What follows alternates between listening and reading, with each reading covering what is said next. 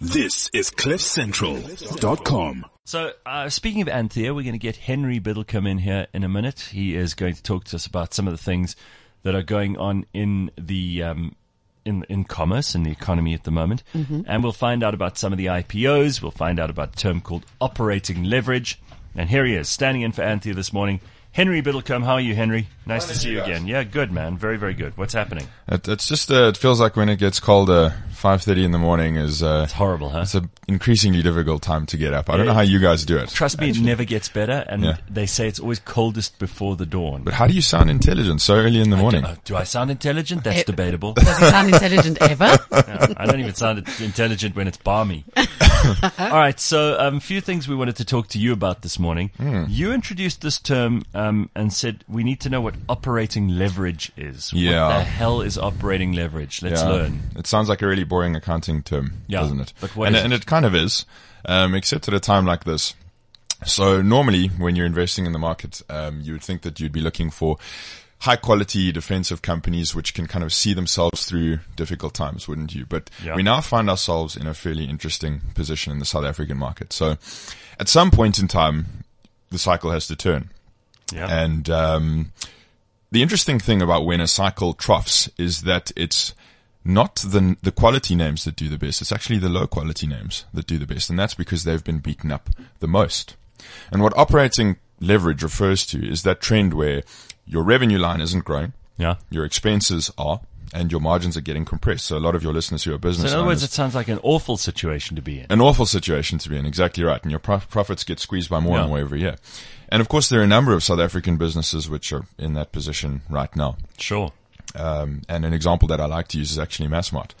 And that's the parent company of brands that we all know. It's Game, it's Macro, it's Builders Warehouse. So, I mean, if I were to ask you guys, with 440 stores across 13 countries on the African continent, how much money do they make on an annual basis? If you were to thumb suck it. Net profit per annum. I don't know, 200 odd million. Okay, so that's a pretty good guess, actually. Really? So, yeah. Actually, it's almost spot on. So I think this year they'll make about 350. But that's an incredibly low number, considering that 2 or 3 years ago they made around 1.5 billion rand. Oh, wow. All right, so they've suffered from negative operating leverage. But the interesting thing is now, if South African consumers just start to spend even a little bit more, they start to make a lot more profit. Basically what you're saying is almost like if someone has a terrible reputation and then someone says, wow, but I've met them and they're not such a bad guy. And they don't murder you. It goes a long way. Exactly. Right, okay.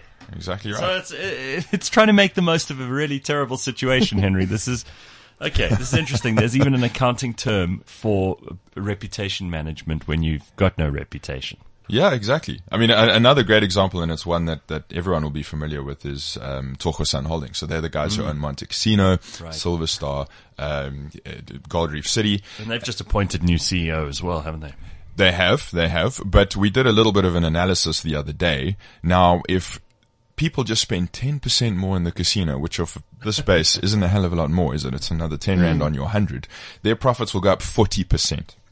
And which will look great. It will look great, and I think the share will go up by as much.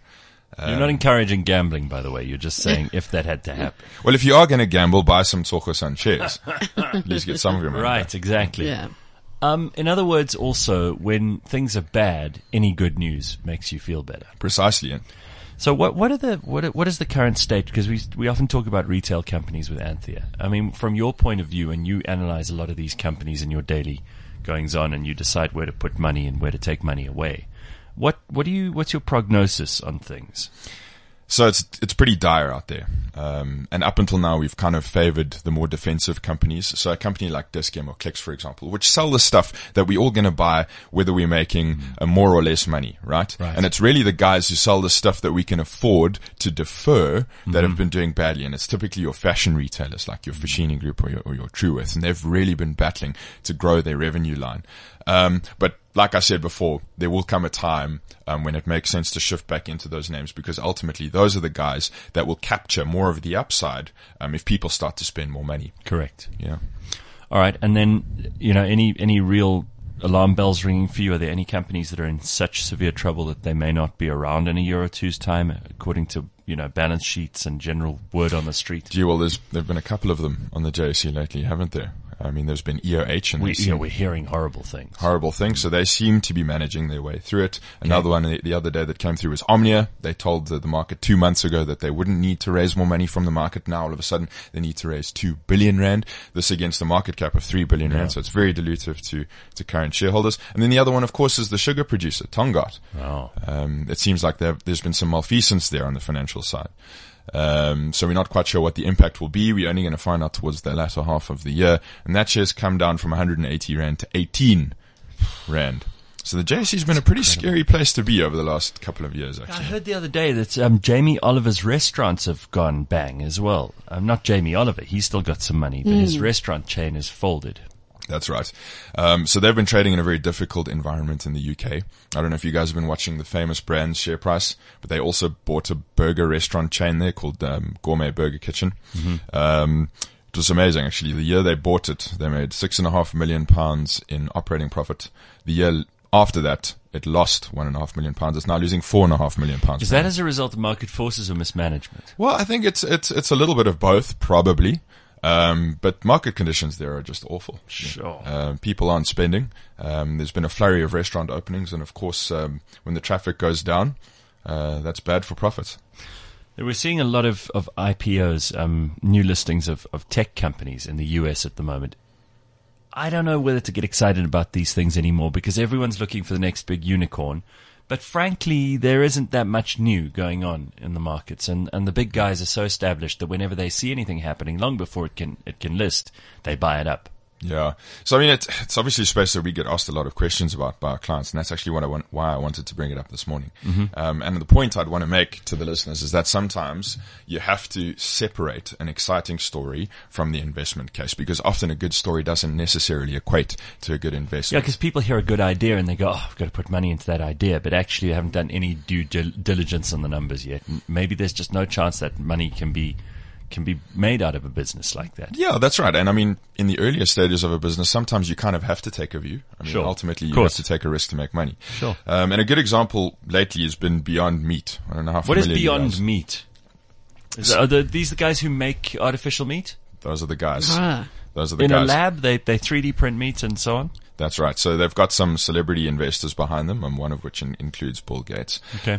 So people recognize the importance of replacing your traditional meat supply chain with something else. Yeah, I like that. Obviously, it's driven by health concerns, but also mostly environmental concerns. You know, cows ultimately are bad for the environment. Well, they're farts. Really. They fart a lot, right? It's an awkward conversation, really. Yeah, all the environmentalists just kind of shimmy past that one, and they say, "Oh, well, you know, it's more about you driving your cars and you using plastic straws and that kind of." It's really not. It's about cars. It's about the cows. Yeah. So these guys have come up with a way to make a burger patty from pea protein, for example. And That's not human pea. No, piss. no. Yes. It's pea as in PEA. The vegetable. Yeah. Tiny little green one. And that science has actually been around for a long time. Yes. It's used in creating hypoallergenic food for pets.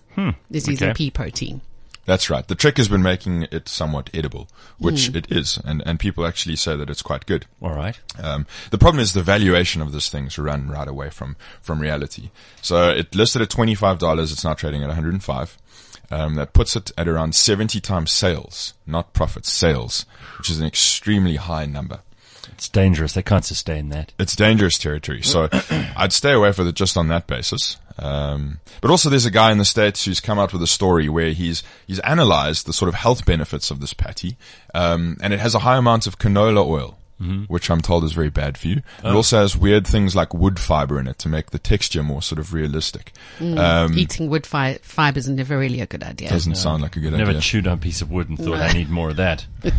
No. Sure. No. So long story short, it turns out that actually maybe, although this might be good for the environment, it might not be so good for you. Yeah. And God's better really at making meat than we are. He is. He is. Okay.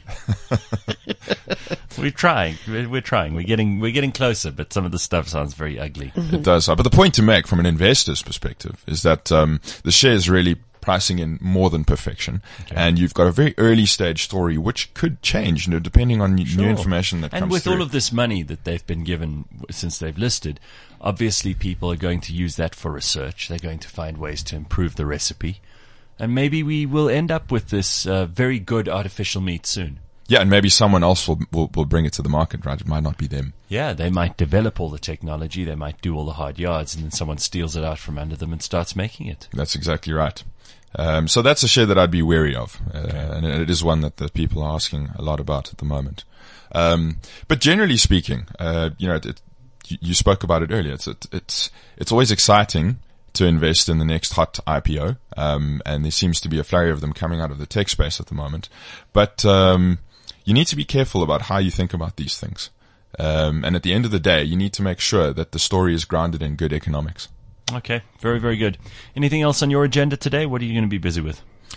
So right now, Gareth, we're just waiting for green shoots to appear. We're waiting for consumers to start spending money. I want to hear companies like Truworths and Mr. Price telling us that people are coming back into their stores, that they're taking out more credit, they're spending more money on clothes. Are people even in the shopping malls? Because there are some of them that are doing better than okay. I mean, you see some shops are always busy. There are others that are like a ghost town. I went into Mall of Africa a while ago because I had a meeting there. Yep. And look, it was in the middle of the week and it was in the middle of the day, and I doubt very much that that's everybody's favorite time to go to a huge shopping mall that isn't really close to anything. But it was very, very quiet. Well, when you look at listed property companies, you look at the yield, which is kind of like the PE ratio, but it's the inverse. So the higher the yield, the cheaper it is. Yeah. Okay. It's a bit of a strange concept to get used to, but the point to make is over time, South African retail shopping centers have traded at yields of between 5 and 6%. Okay. They're now sitting at 10. What that means is that people are almost paying half the price for those property stocks that they were just a couple of years ago. So if you're renting a shop space, it's going to cost you much less now than much less now. And in fact, in a lot of cases, retailers are paying less on an annual basis than they were. Rental charges are actually going down. But don't be mistaken and think that's a good thing. Well, it's not a good thing for the property owners. I suppose it's a good thing for the retailer. Yeah, but even so, maybe it's because they're on feet moving through it. But exactly right. It's a function of revenue as well. So it's ugly out there, and your perception is probably spot on. All right. Well, it's always good to catch up with you. Thank you, Henry. All right, guys. Good stuff. Henry Biddlecombe and the money shot this morning. Anthea will be back. Did you hear from Anthea? Did you see any of those pictures of her running her backside off? I did. You always see the before and after photo. Yes. The after photo always looks a lot worse than the before photo. Because they've exhausted themselves, these runners and swimmers. I don't know how they do it. No. But she's back tomorrow. All right. Well, we'll definitely catch up with her next week. But thank you, Henry. Always good to see you.